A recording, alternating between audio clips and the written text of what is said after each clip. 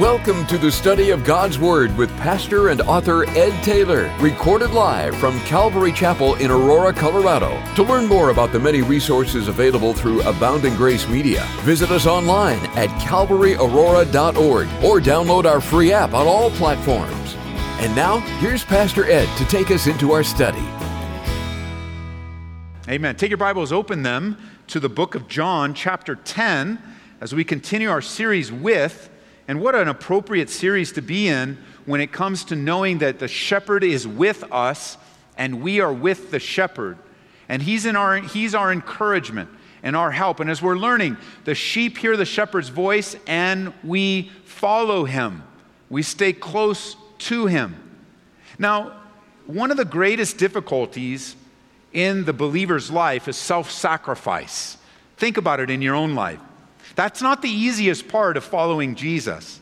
I think one of the greatest barriers to our spiritual growth and effectiveness is our selfishness and our self-thought and our being absorbed with ourselves and everything being centered on ourselves, or as we might say, our self-centeredness. It doesn't take long observing our culture to see how narcissism has become infectious. And so many are dealing with narcissism today. But it would be too easy just to point the finger at culture and not acknowledge and admit that narcissism has invaded our lives and invaded us to some degree. But it's not a 21st century issue, you know. To the church in Ephesus, Paul wrote this. In Ephesians chapter 5, verse 29, he said, "For no one ever hated his own flesh, but nourishes it and cherishes it." And isn't it true? Time and time again, we're admonished and exhorted to take a good, hard look at ourselves and respond accordingly and spiritually. Romans chapter 12, verse 3 says that to everyone that's among you, not to think of himself more highly than he thought. And in Proverbs chapter 16, verse 18, pride goes before destruction, and a haughty spirit before a fall. It's so easy to be completely engrossed with ourselves, with our own life, with making a name for ourselves, getting ahead. For some, get caught up in the corporate ladder, money, fame, attention, prominence, to devote your whole life to an earthly goal, to be worried about yourself, to be panicked about yourself, to be stuck about what the future might hold, to make sure retirement is in order. And all of those perhaps have a place in our lives, but more importantly, God would have us to pour ourselves into God and His kingdom. If you really want to do something that has eternal impact, be 100% committed to God. That whatever gifts and abilities and talents you have, make sure that they're coming from the hub of a relationship with Jesus. Too often we place ourselves at the hub of our life so that the spokes of our life, like you have a spoke of career and a spoke of family, and though, yeah, maybe I have a spoke of Christianity, but it's all about you. But when you and I were born again, things were flipped upside down. No longer are we sitting on the throne of our lives, but rather we acknowledge that Jesus Christ bought us and purchased us with His own blood, and that now the spokes of our life come out from the hub and the direction of God. And how careful we need to be to use our gifts and abilities and talents for Him. So when Jesus teaches us, and we're coming into John chapter 10, when Jesus teaches us, if anyone desires to come after me, let him deny himself and take up his cross and follow me. I want you to consider that from the perspective of a sheep listening to a shepherd. If we're going to follow Jesus in any productive way, we need to hear the call of the shepherd to deny ourselves. To deny ourselves. You know, I think of different pictures of sheep out eating and grazing, and they hear the shepherd, and many of the sheep say, "Hey, let's go," and then there's a couple left behind go, "No, I'm still hungry." And it just disrupts all of the movement of what the shepherd wants to do. He knows what's right for us. He knows where he knows where he's going to make us lie down. He knows where the streams are. He knows when danger is coming. And if we choose to not heed the call of the shepherd by denying ourselves for the sake of following him, then we're going to cause a lot of chaos and confusion, as we'll see in a moment. So pick up with me in John chapter 10, in verse 17, where we left off. Therefore my Father loves me, because I lay down my life that I might take it again. No one takes it from me, but I lay it down of myself. I have power to lay it down, and I have power to take it again. And this command I've received from my Father. These are powerful words. The love of the Father toward the Son is eternal. And the Father knew that if he acted in creation, then he would act in redemption, and that redemption would be the death of his Son. And what it tells us, Jesus is saying as the Good Shepherd, that he willingly and voluntarily laid down his life for the sheep. Because there's a lot of people that say, well, Jesus was just a victim of circumstance. He was not. Many people look to Jesus and call him a martyr. He was not. And in a very real sense, people will look at the death of Jesus and say he was murdered. And although from a human perspective that's true, but from an eternal perspective, Jesus voluntarily, mark these words down because it's going to help you move forward as we continue as a church. He voluntarily and willingly laid down his life. This was all part of God's plan from the beginning. He wasn't a victim of circumstance. He remained silent before his accusers. When he had the power to call down legions of angels to wipe everybody out, he could have wiped the government out, but he submitted to the government. He could have wiped out, he submitted to Agrippa. He submitted to Herod. He submitted to all of the people that were involved. He submitted to willingly and voluntarily for the sake of others,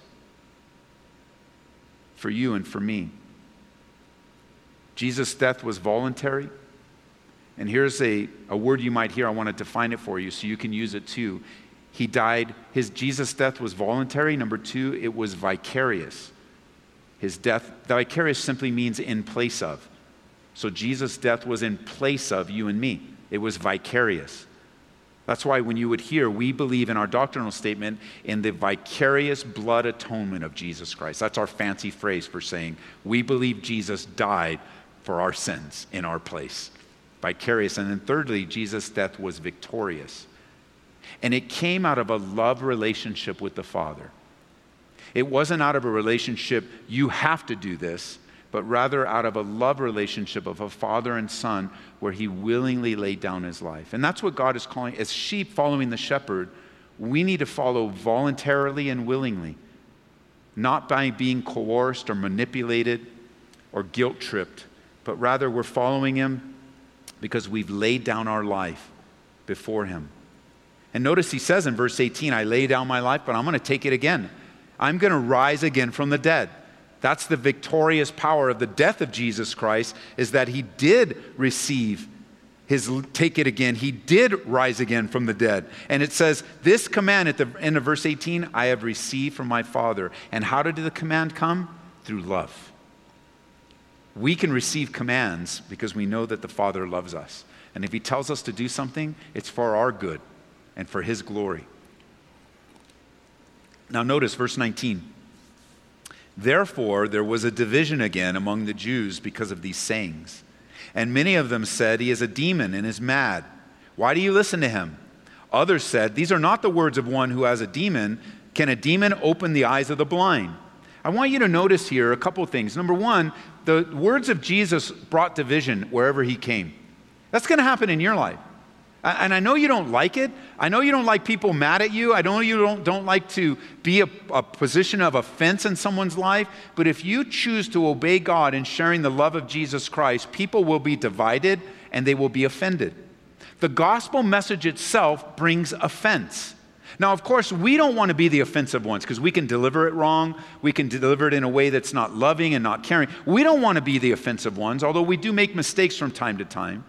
But even if you deliver it perfectly, wouldn't you agree that Jesus delivered it perfectly? It brought division. And I want you to expect that. I want you to expect that when you share the love of God, not everybody's going to like it. And not everybody's going to like you. Not everybody's going to agree about you. There's going to be some that say, oh, what about this? And what about that? And that's just the way it is. Now, some time passes. And note, between verse 21 and verse 22, you probably should jot it down, because if you didn't, you wouldn't notice that some time passes. So by the time we get to verse 22, we are at the end of the year, and we know that because of the Feast of Dedication. The Feast of Dedication was in Jerusalem in the wintertime, which is, you commonly know the Feast of Dedication as Hanukkah. Hanukkah is around our Christmas time. So this is down in December, where the previous verses happen around October. So some months have passed. And if you read it straight through, you may just kind of think this all happened at once. But some months have passed, and it's a new season. Jesus is at another time at the temple, and notice what happens. Now it was the Feast of Dedication in Jerusalem, and it was winter. And Jesus walked in the temple in Solomon's porch, and the Jews surrounded him. Now, I have this marked. You might want to mark it. The word surrounded is an aggressive act.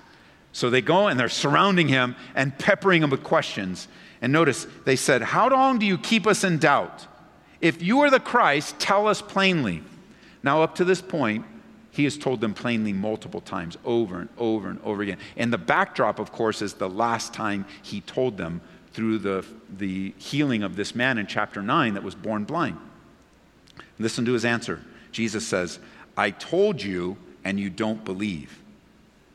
A second thing in sharing the gospel, just understand that the reason why people aren't saved is because they don't believe. You could tell them and tell them and tell them and tell them, but if the gospel message isn't matched with faith, then a person can't be born again. And so Jesus says, I told you, but you don't believe me. And that's often the barrier when we're sharing with others.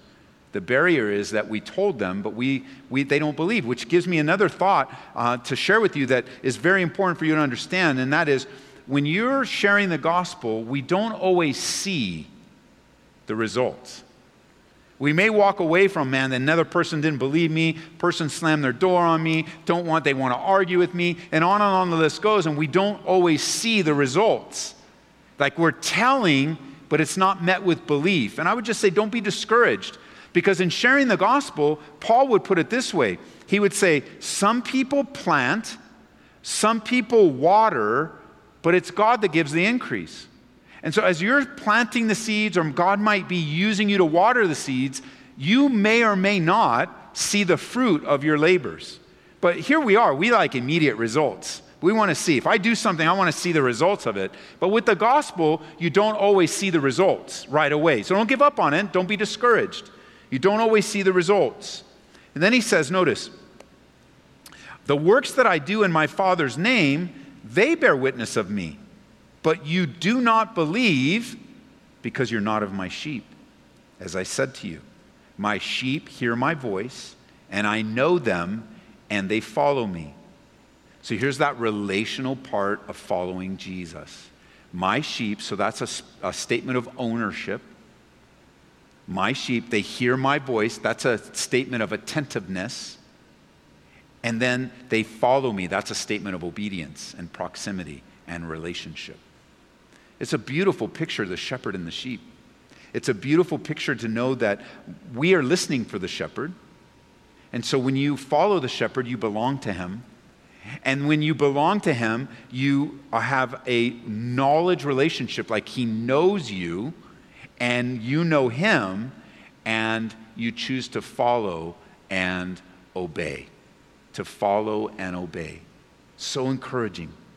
That's the work that God has for us. And you know, there's an important part of following and sharing that we need to remember before we jump to the rest. And that is, when we're sharing, be careful not to jump in and try to diagnose someone and fix their lives. Jot this down. We won't turn there, but in Daniel chapter 4, verse 19, the verse says that as Daniel was about ready to share with Nebuchadnezzar the interpretation of the dream, it says he sat there astonished for an hour. In the Old King James, that word astonished is translated, he sat there silent for an hour. and there was a season of silence.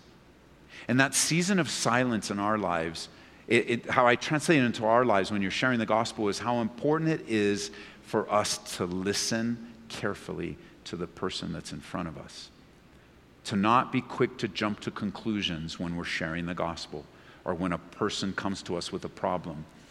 Rarely, and I mean absolutely rarely, is the issue in someone's life that caused them to ask for help the real issue. Like for example, if some issue comes up and, I need help, and they call, and you automatically want to diagnose and fix the behavior. Now, again, the behavior is certainly something that needs to change, but rarely is the behavior the issue. It's just a symptom of a deeper heart issue, or what we would say, the root of the matter, the depth of the issue. And so we need to be careful and quiet, asking the Holy Spirit to give us insight and wisdom on what we're dealing with. Not just diagnosing and fixing, or, in a way like saying, take 2 verses and call me in the morning. That's what you need. But rather, I'm a firm believer in giving someone the Word of God. It changes lives. But in your delivery of it, you got to be sensitive to what God wants to show you and reveal to you from His Word for that person. Jesus is giving them the truth, and He's repeating the same thing that He said last time, giving them the truth. And He says, look, my sheep, you're not my sheep. That's why you don't believe. That's why you don't hear me. That's why you're not acting on what I say. And notice what the shepherd does now in relationship, verse 28. He says, and I give them eternal life, and they shall never perish, neither shall anyone snatch them out of my hand. Verse 28 is a verse of safety and security, that the shepherd gives eternal life. And he makes it very clear that life is eternal. Secondly, he defines it, and he says, not only do I give eternal life, but they'll never perish. That's an absolute statement. And not only that, never perish, but neither shall anyone snatch them out of my hands. There's that safety and security with the shepherd. And then verse 29, he gives it even greater. He says, my Father, who has given them to me, is greater than all, and no one is able to snatch them out of my Father's hand. I and my Father are one. While the false shepherds bring destruction and chaos, while the thief comes except to kill, steal, and destroy, the good shepherd gives safety and security. And you can rest in him. And notice, he gives it. He gives. And so what do? We receive that. We don't take it, we receive it. It reminded me of how we do the tithes and offerings here. We don't have people walking with baskets or anything, taking an offering. We approach it by saying, we receive. You voluntarily and willingly give, and we as a church receive it and use it unto the glory of God. So we have offering boxes around. We don't take it, we receive it because you're ready to give. You come to worship, you're ready to give. So we receive it. It's how we respond to the gospel. We don't take it like it's ours. We receive it as a gift. And we're grateful for it. And when we receive the gift of salvation, we are secure because of the shepherd, not because of us. And we are safe because of the shepherd, not because of us. And we will not be snatched away, which kind of implies that there'll be attempts to snatch you away. There'll be temptations. There'll be people and things and that to snatch you away. Even yourself at times would want to walk away and just give up. I quit. It's like, no, not even you will snatch you out of the Father's hands. And so what happens? This is such a great verse. Even in all your doubts and concerns, you might even lay down, I don't even know if I'm saved or not. Well, do you hear the shepherd's voice? Yep. Have you followed him? Yep. Well, nobody's going to snatch you out of the Father's hands, out of the shepherd's hands. Great. And you can, even when you're doubting and concerned, this is one of those places you go to and go, no, I'm saved because of what he has done, not because of what I do. It's so cool. So what do people do with truths like this? They like to make it one of the most controversial things in all the church. Pastors fight about it. The denominations fight about it. Everybody's got an opinion. Are you secure or are you not secure? Can you lose your salvation, have your salvation? Look. Jesus says, you hear his voice. He gives you eternal life. You will never perish, and nobody will snatch you out of his hands. That should comfort you and encourage you. Not give you permission to live like the devil, because if you live like the devil, maybe you're not saved. And you have to consider whether you're following the shepherd or not. And I like this phrase. I picked it up from my friend Gino Geraci, and so I made it my own. And he said this, and I like this. I believe in the security of the believer and the insecurity of the make-believer. And so that sense of, believers can be secure. Because if a person's playing games with God, and they're just dabbling with church and pretending to be a believer, which only they truly know, then they have no security, no comfort, no confidence. They're frustrated, they're fearful, they're in anguish, they're filled with anxieties, they're unsure if they're saved one day and not the next. And it makes sense that God would keep us secure. You know how Peter put it? Peter would know because he went through some struggles. You know how Peter put it in 1 Peter chapter 1, verse 5? He said, you are kept by the power of God. It's not kept by your good works, not kept by your feelings. He says you could feel like you're not saved and still be saved. You can have all kinds of weird feelings, but still be a believer. And you can be a person that thinks, you know what? I was raised that way. I received the Lord, but I want to go try my own thing. We call that backsliding. And only believers backslide. Unbelievers don't backslide. They rebel and they live in total rebellion against God. But only believers backslide. And they do so at their own peril and their own consequences. And ask any prodigal that ever walked away and came back if they regret it. They'll say yes. Because the consequences of a believer sinning against knowledge are actually worse. Because you knew better. And so God just calls you back home. Which leads us to the final part of our time today. If you're taking notes, I want to talk about the difference between a believer and a make-believer. Because you might be asking the question by now, well, how do I know if I'm a believer or not? What are the characteristics do I look for? Especially those of you that just found yourself accepting Jesus Christ during this crisis, or you're a new believer and you don't know much about the Bible and you don't know much about what to know, and am I a real believer or not? Or this is also good for those that have a tendency to doubt or to rely on their feelings more than faith. And they, when you fail and you yell at the kids, or, you get mad and a cuss word comes out of your mouth and you're just like, I don't even know if I'm saved or not. Well, here are some things to look at that will show you the evidence of a changed life. So there's 10 of them, but they're not exclusive. And we only have a little bit of time, so I'm going to go through 10 of them kind of quickly. So number one, what does a believer look like? Number one, a believer has spiritual life. Spiritual life. 1 John 5:11, this is the testimony that God has given us eternal life, and this life is in His Son. So there's just a sense of spiritual life. The Bible describes us apart from God as being spiritually blinded, but now being born again, we have spiritual life added to our physical life. Number two, a person that's a believer, a follower of Christ, a disciple, has a new, number two, sensitivity to the Holy Spirit. You have a brand new sensitivity to the third person of God who dwells in you. Jot it down in 1 Corinthians chapter 12, verse 3. It says, therefore, I make known to you that no one speaking by the Spirit of God calls Jesus accursed, and no one can say that Jesus is Lord except by the Holy Spirit. So just like when Jesus convicted you of sin when you were born again and you responded, you have that relationship continually now. You have a sensitivity to things that you never had before because you have spiritual life, and now God lives inside of you and you're sensitive to the Holy Spirit. He'll speak through you and to you from His Word no matter where you are. Number three, and this is an important one in the time that we're in, a believer has a real desire for fellowship with other believers. You just want to be with other believers. It's not just a family gathering. It's not just getting together to talk about the Broncos or the Rockies. You have a desire to be with people to talk about and enjoy the things of God together. Now, for those of us that got saved later in life, that was the last thing I ever want. I never wanted to be in church or talk about God ever. And what a stark contrast for the believer is goes, no, I want to, what's God doing in your life? What did you learn in your devos today? I want to come together and just sing in a room filled with people. I mean, imagine that. Like, where did that come from? You were born again. You're a new person now.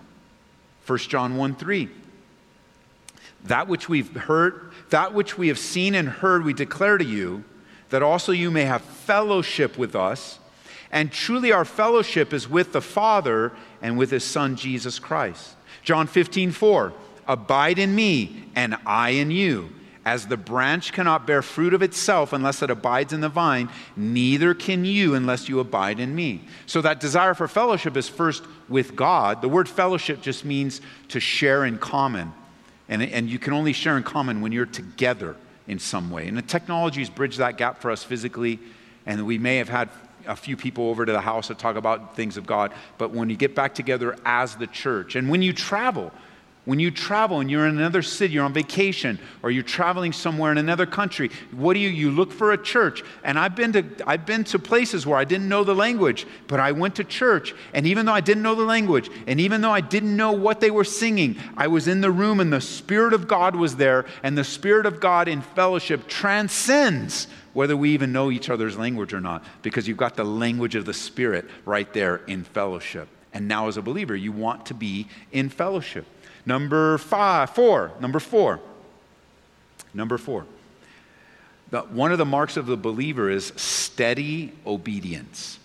Steady obedience.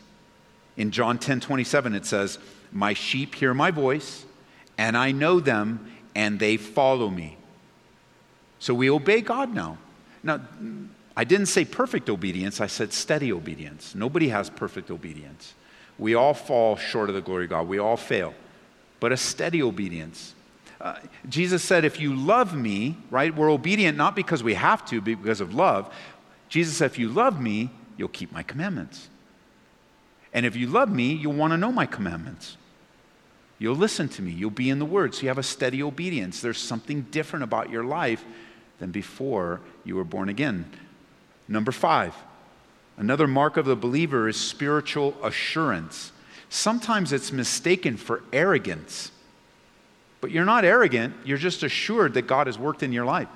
Somebody might even come, how do you know God? So, I believe what he said. Well, wait a minute, what about this? And you're like, you have this confidence and assurance. And that's a mark of a believer. 1 John chapter 5, verse 13. These things I've written to you who believe in the name of the Son of God, that you may know that you have eternal life, and that you may continue to believe in the name of the Son of God. Assurance. We can be confident that we're going to heaven, not because of what we have done, but because of the promise of Jesus. It's his gift.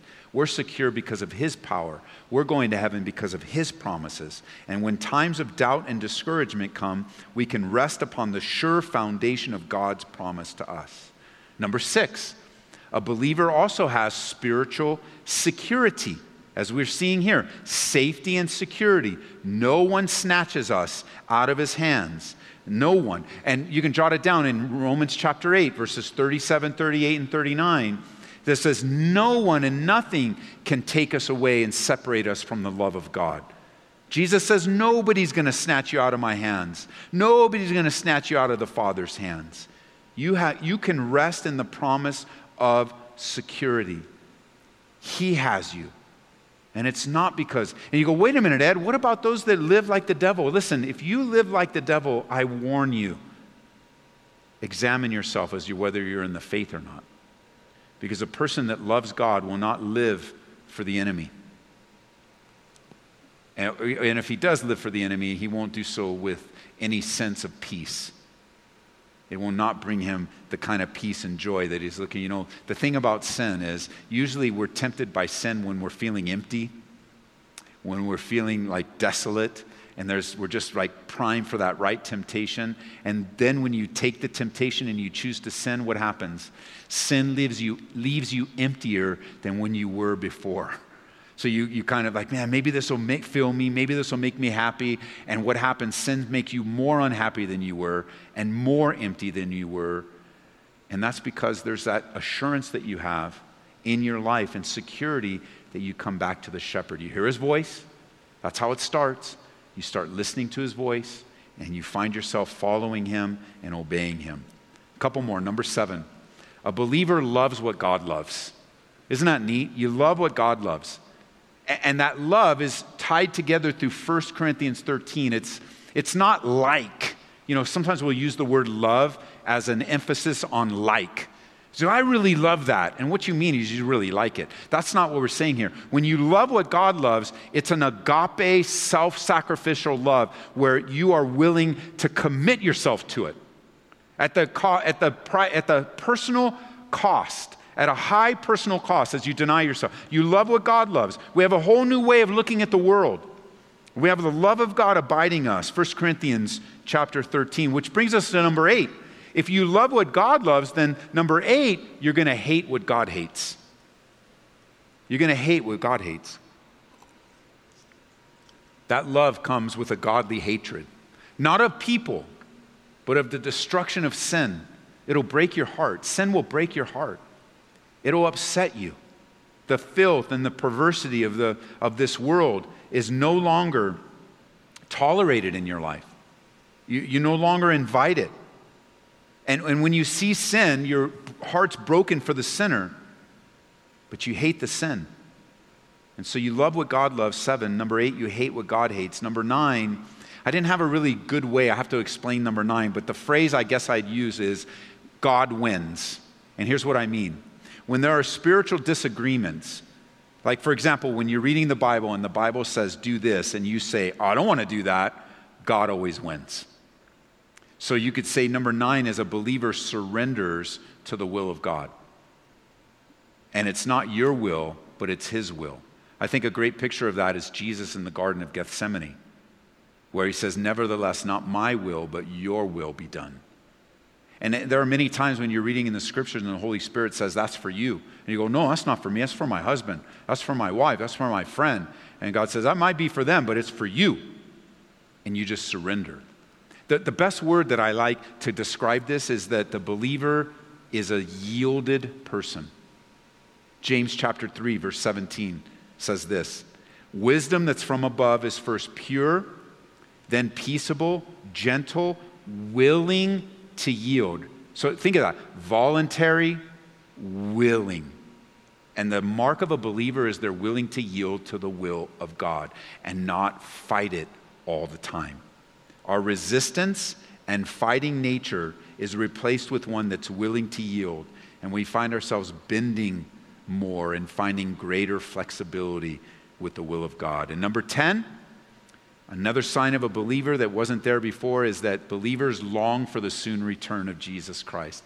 Who else would care that Jesus Christ is coming back except believers? And not only do we care, we are excited and almost to a point impatient with the return of Jesus Christ. It says in Psalm 27, verse 8, when you said, seek my face, my heart said to you, your face, Lord, I will seek. Revelation 22:20, he who testifies to these things says, surely I'm coming quickly. Amen. Even so, come, Lord Jesus. And so you can see how I believe in the security of the believer, but the insecurity of the make-believer. And yet to either person, God calls the shepherd, his voice goes out for us to hear and receive. Even to the Jews here in John chapter 10, he said, I told you, I've been talking to you. My voice has gone out to you. What you lack is belief. Believing in what I say. Believing in what I say. You see, that's the key to spiritual life. The key to spiritual life is faith. That we walk by faith and not by sight, Paul would say. We walk by faith and not by feelings.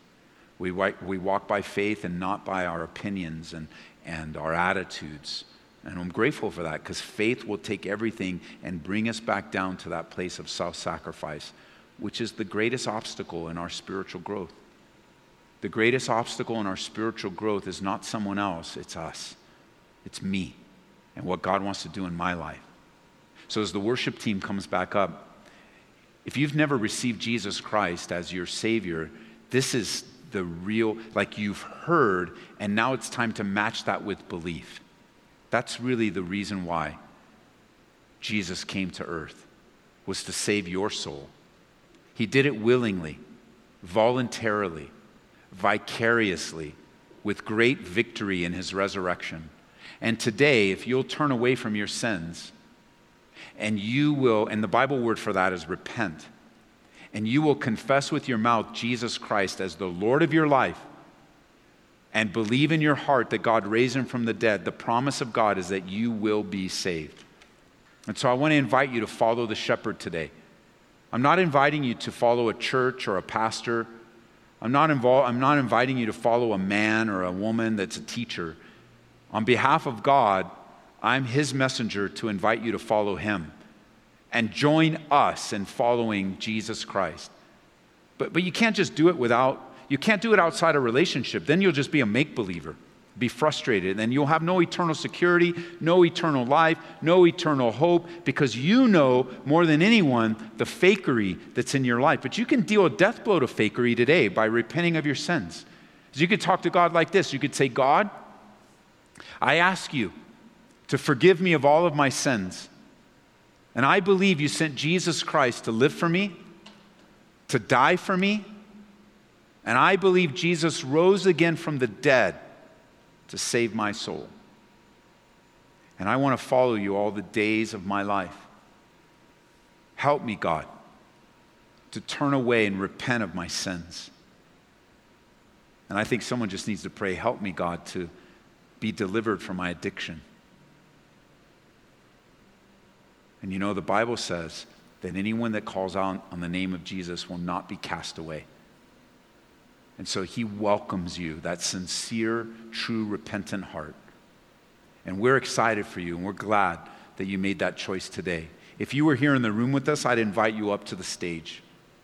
I'd invite you up to the stage so we can hand you a pamphlet that shows you what to do next. You know, the good news is you don't need to know everything to follow God, because you'll never know everything. You just need to know about his love and your sin and his blood and his forgiveness. That's it. And God will lead you and guide you over the years to teach you about him. Because that's really what the Bible's all about. It's about him.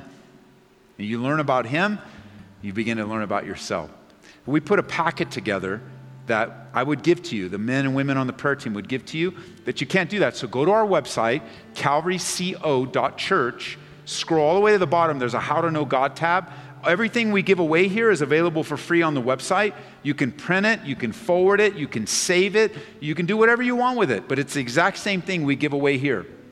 Or you can text us, and you can ask for this information. We'll send you the link. You can tell us that you responded to the gospel, or if you have a prayer request, we have a 24-hour, 7-day-a-week prayer line that also is going to stay with us after all this is over. And we're going to always receive your prayer requests on this phone number. 720-336-0897. 720-336-0897. That's monitored. It's open 24 hours a day, 7 days a week. It's monitored usually in the awake hours of the day, but occasionally I'm up late at night and I'm seeing them at 3 or 4 in the morning. So you can text it any time. I'll get to see it and pray first, and then I get the privilege of passing it on. It goes to our staff. It goes to the pastors' wives. It goes to the prayer team. It goes to our board of elders. So a lot of people and people that are praying for you. And that's kind of exciting to know you got people in your corner praying and lifting up those situations that are in your life before the Lord. We pray that you've been encouraged by this Bible study delivered live from the sanctuary of Calvary, Aurora. For prayer or a copy of this study, call us at 877-30-GRACE. That's 877-304-7223.